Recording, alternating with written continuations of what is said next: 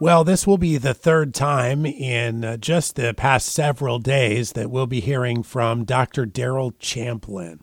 I discovered a number of sermons in an archive from Northland Baptist Bible College that we've been using to help us build the program Building Great Leaders with Dr. Les Olala. Dr. Champlin is a missionary statesman. He's gone home to be with the Lord now, but was for 61 years on the mission field in the Belgian Congo first, and then for 40-some years in Suriname, South America.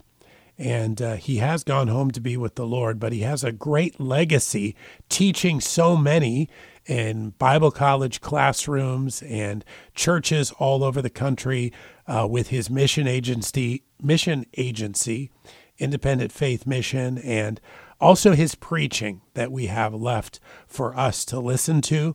This is all about the journey to knowing God from the life of Abraham. And I'm really excited to present this sermon to you from Dr. Daryl Champlin. If you'll open your Bibles tonight to the 12th chapter of the book of Genesis,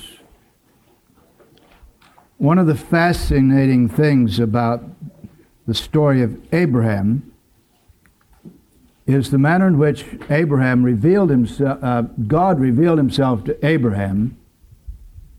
And as you study through his life, you find that God had a program. He had an ultimate objective.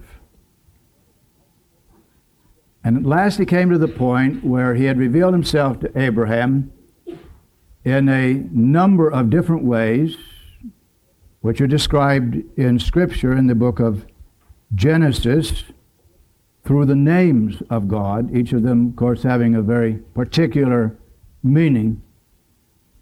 And at last he came to the point where he said, now I'll find out if he has learned who I am and learned to know me as I have been attempting to teach him.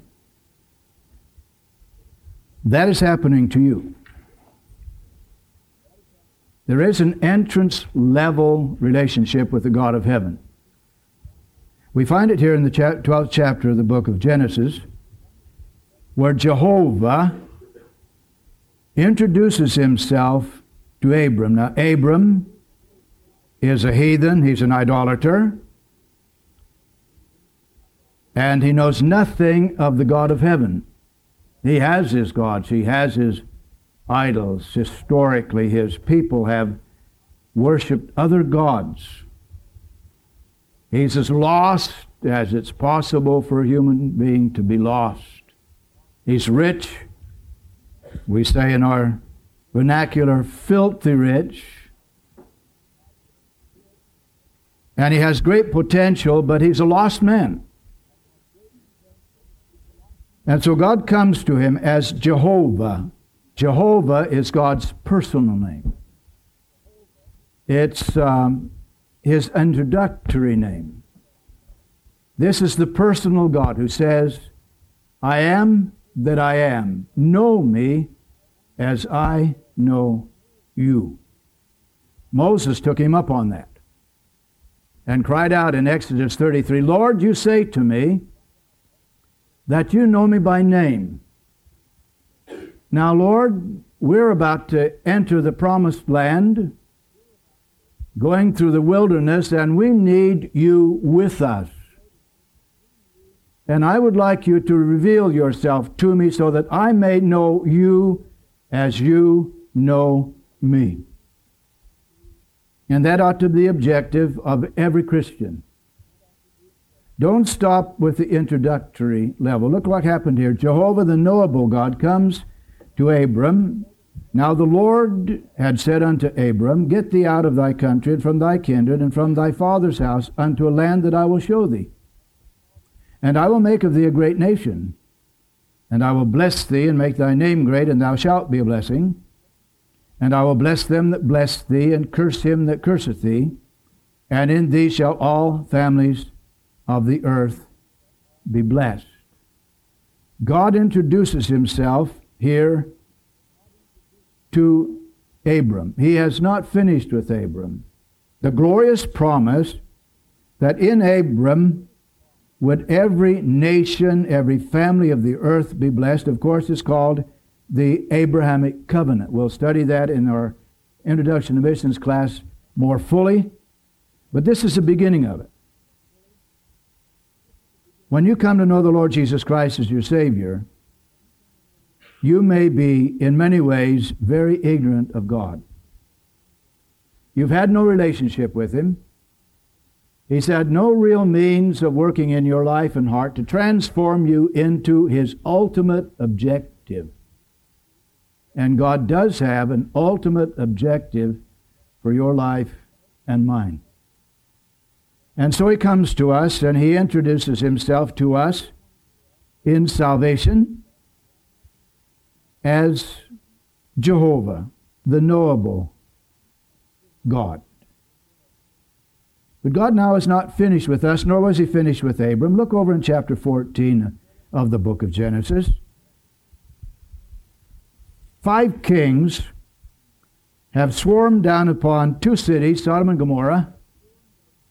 They have a mighty army. They surround, crush, and conquer those 2 cities, and they loot them. When they're finished, there's not a living thing in those cities. All of the treasure, all of the people are carried off. The cities are left empty, and the kings are carried away.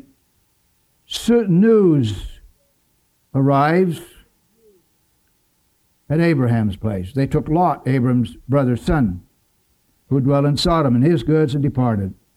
And there came one, verse 13 in chapter 14 of Genesis, that had escaped and told Abram, the Hebrew, for he dwelt in the plain of Mamre, the Amorite, brother of Eshcol, and brother of Aner. There he had built his altars to the Lord, and there he worshipped the God of heaven. He could look down over the valley. He could see Sodom and Gomorrah. He saw the smoke rising. He said, there's something happening there. And then running came one who had escaped and informs him that his nephew Lot has been taken captive.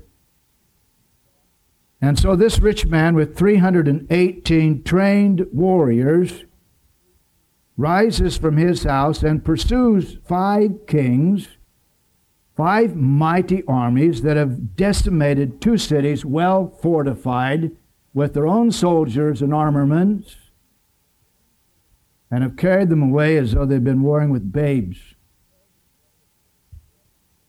Now Abraham has 318 men.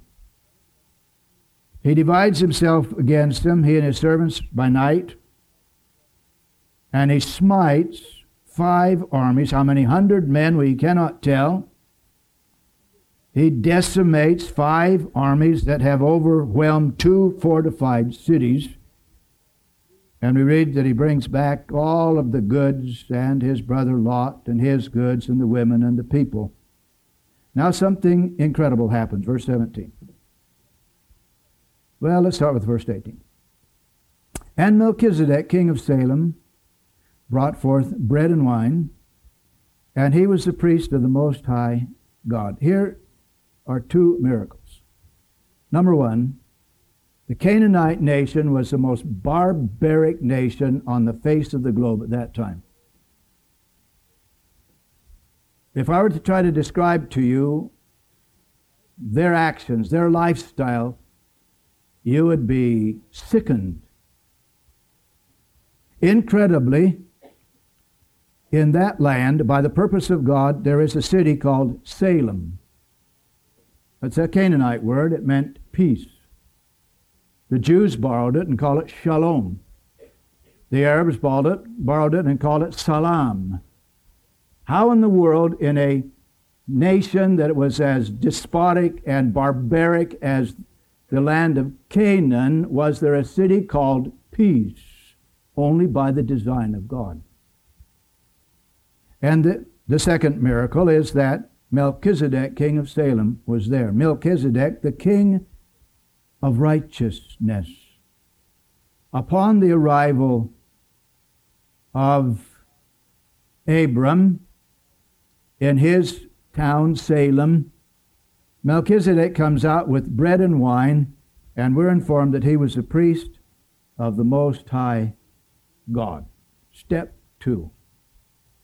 God has placed in a barbaric land, in a city designed by the God of heaven and put there in spite of the Sodom-like life of these people, a city called Salem, and God has placed his own servant, Melchizedek, the king of righteousness, a priest, the high priest of the Most High God.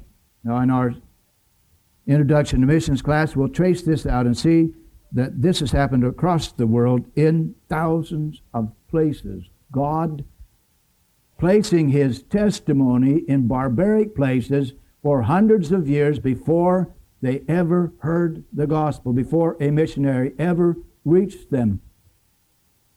But in this case, he had a man there, Melchizedek, because he had a servant whom he was training, and through whom would come the Savior, the Lamb of God, slain from the foundation of the world. And he blessed Abram after he met him, of the Most High God, possessor of heaven and earth. And blessed the Most High God, which hath delivered thine enemies into thy hand. And he, Abram, gave Melchizedek tithes of all. Now the king of Sodom arrives and says, here, verse 21, give me back the people, and you keep the loot. And what is Abram's response? I have lifted up my hand unto the Lord, the Most High God, the possessor of heaven and earth, and I will not take so much from you as a shoelace. Step 2 in the relationship of Abram to the God of heaven. First, the introductory step, the entrance step of coming to know Jehovah, the knowable God, as his God and Savior. And then coming to know the Most High God, El Elyon, the Most High God, the Master, the ruler of heaven and earth.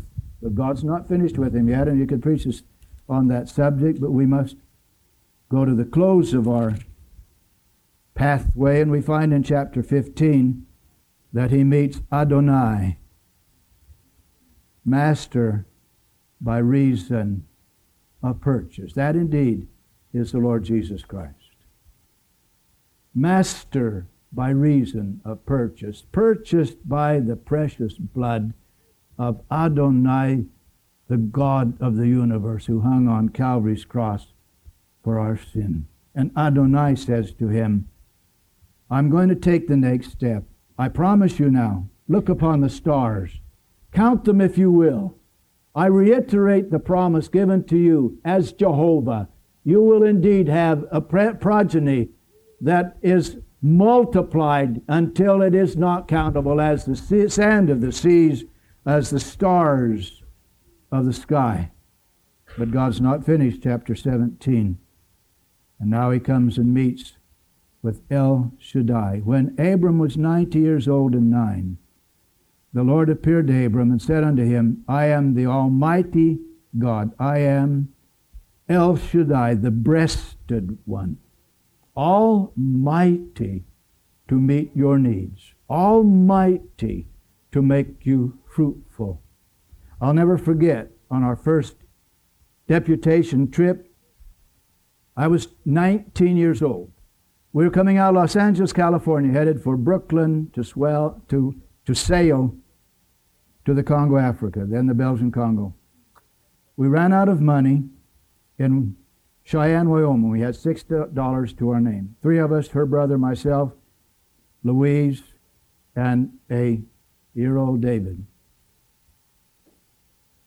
I went in to this motel in bitter cold in the month of February, ice and snow everywhere, Cheyenne, Wyoming, the land of wind.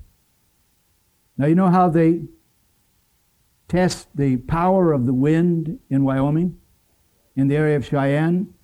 A wind that blows 18-wheelers on their sides with regular frequency. They take a heavy chain and attach it to a strong wooden post about 4 feet high. And if that chain is out straight out from that post, they say the wind is blowing. Until then, they don't consider that wind. I went into that motel and I asked, do you have a room? Yes, we do. One. How much does it cost? $6. Okay, went back to the car. We counted it down to every penny. I took the $6 and laid it on that desk on the counter, and we were broke. But we cross-country broke. We slept on bare floors in a house in Joplin, Missouri. And we worked as domestics, washing cars and painting buildings and mowing lawns, and Louise in the house taking care of a mission house so they would give us our board and room on our way to Congo. And on that way, we, as Abraham, met El Shaddai, the Almighty Breasted One, who will meet every need and who will make us fruitful. But God's not finished yet with him. We come to chapter 18, and we read, the Lord appeared unto him in the plains of Mamre. And he sat in the tent door in the heat of the day. God now meets with him. He says he sees 3 men coming. 2 of them are angels, the other is the God of heaven. And he says to them, my Lord, if I now have found favor in thy sight, verse 3, pass not away, I pray thee, from thy servant. And of course he sends to Sarah and says, now Sarah, cook something, get a tender calf and let's dress it. And he brings a meal to them. And they say, where's your wife Sarah? And he says, behold, in the tent. And the Lord said, I'll certainly return unto thee according to the time of life, and lo, Sarah thy wife shall have a son. And Sarah heard it in the tent door which was behind him. Now Abram is, 99, and Sarah is 94 maybe. Well stricken in age, and it ceased to be with Sarah after the manner of women. And when she heard that she was going to have a baby, she laughed. After I'm waxed old, shall I have pleasure, my Lord being old also? I would have laughed. Me, who in my youth was not able to bear a child, now that I'm old and weazened up, and him, him, that weazened up old man, give me a child. Oh, don't make me laugh. Don't make me laugh. The Lord said, Sarah, you laughed. No, I didn't. Oh, yes, you did. But is anything too hard for the Lord? But the Lord had not come specifically just for that. He had come because by now, Abraham had progressed in his relationship with the God of heaven, so that the God of heaven was going to take him into the secret counsels of God. That's a long way from chapter 12. And there will come a time for you, by God's grace, if you will allow God to teach you to know himself, that you'll come a long way from the day you met him as Jehovah, the knowable God, on the day of your salvation. Now, he says, shall I hide anything, verse 17, from Abraham, that thing which I do? Seeing that Abraham shall surely become a great and mighty nation, and all the nations of the earth shall be blessed in him. For I know him that he will command his children and his household after him, and they shall keep the way of the Lord to do justice and judgment, that the Lord may bring upon Abraham that which he has spoken of him. And the Lord begins to explain now to Abraham. He says, now Sodom and Gomorrah, their sin is grievous and the cry is great. And I'm going down now to see whether they have done altogether according to the cry of it, which is come unto me, and if not, I will know. And the men turned their faces from thence and went toward Sodom. And Abraham ran around in front of the Lord and said, wait a minute. Can you imagine? Wait a minute, Lord. This isn't Genesis 12. Nor is it Genesis 14. Nor is it Genesis 17. Now Abram has come to the place where he can go before the God of heaven and intercede for 2 cities that are rotten with sin.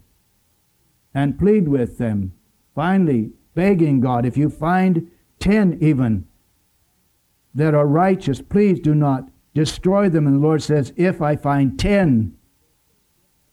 And then Sodom and Gomorrah go up in smoke. Isaac is born. And we come to the last point I'll try to make with you tonight, chapter 32. But I noticed just before chapter 32, verse 33, and Abraham planted a grove in Beersheba and called there on the name of the Lord, the everlasting God, El Olam. Now, if you study through Scripture, you'll find that El Olam is basically the everlasting God who is omnipotent to keep His promises. You can count on it. He will keep His promises. I read in the newspaper one time about a building that was burning, 3-story apartment building that was going up in flames. The crowd was gathered, as they do.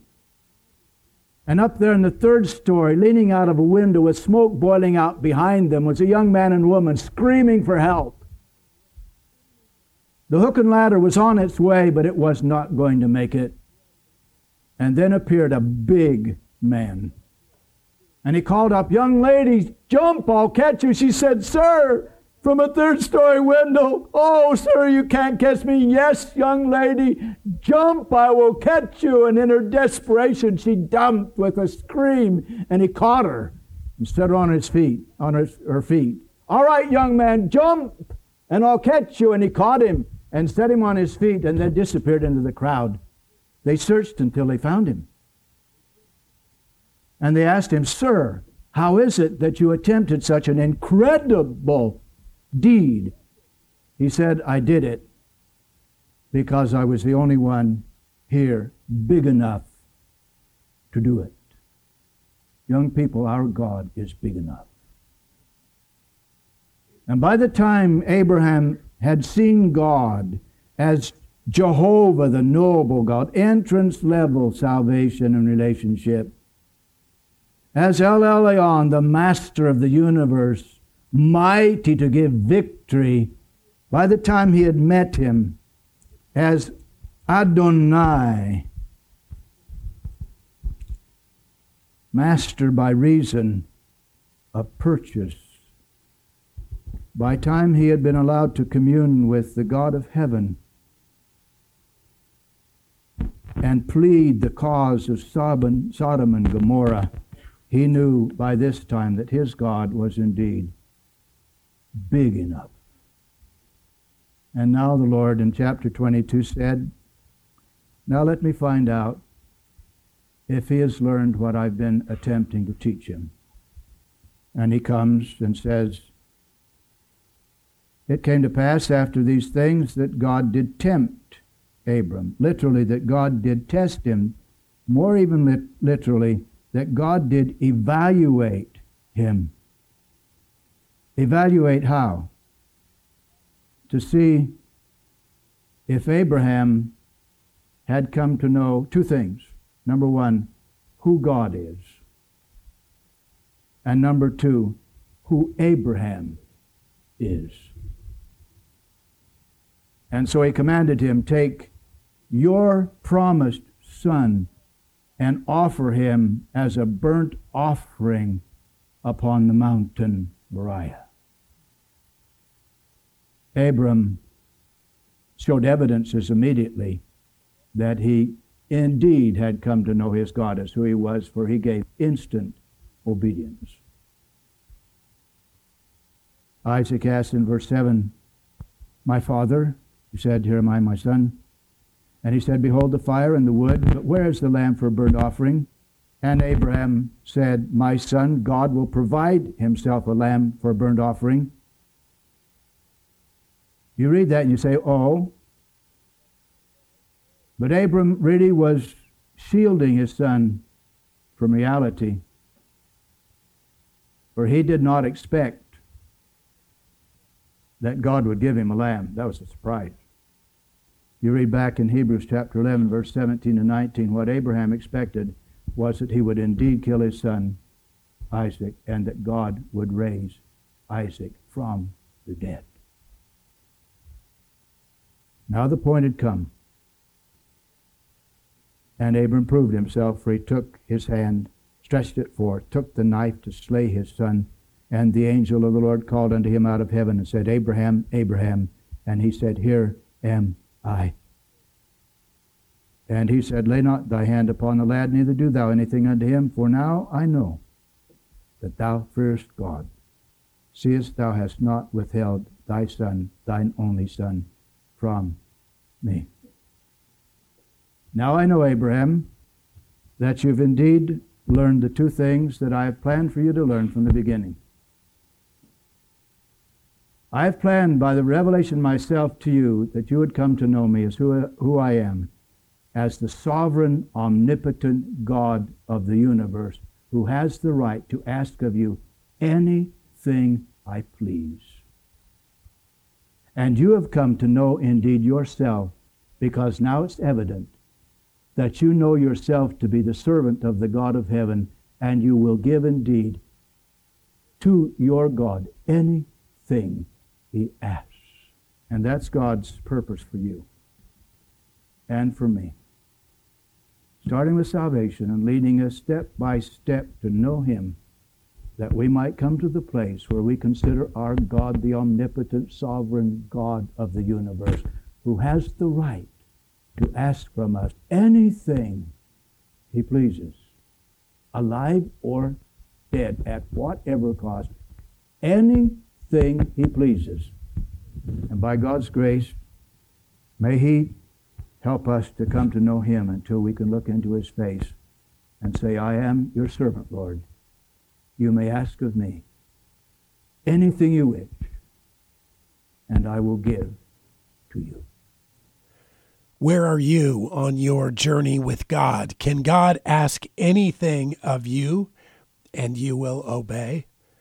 Well, that was Dr. Daryl Champlin and a message from 2001 about the journey to knowing God from the life of Abraham. Dr. Champlin was a missionary for 61 years in the Belgian Congo and Suriname, South America. He knows a little of what he speaks. He went home to be with the Lord about a year ago in August, but his words remain impactful for us, pointing us to the Scriptures and to the Lord Jesus Christ. Well, if you'd like to get in contact with us about anything you've heard on today's Take Note, we'd love to hear from you. Just go to our website, khmg.org, and click on the contact button on the site. You can fill out that form, hit submit, and I'll receive an email with your comment or question. And I'd love to hear from you and get back to you about this topic or anything else that we've discussed on Take Note, or anything that you hear 24 hours a day on KHMG 88.1 FM, Harvest Family Radio.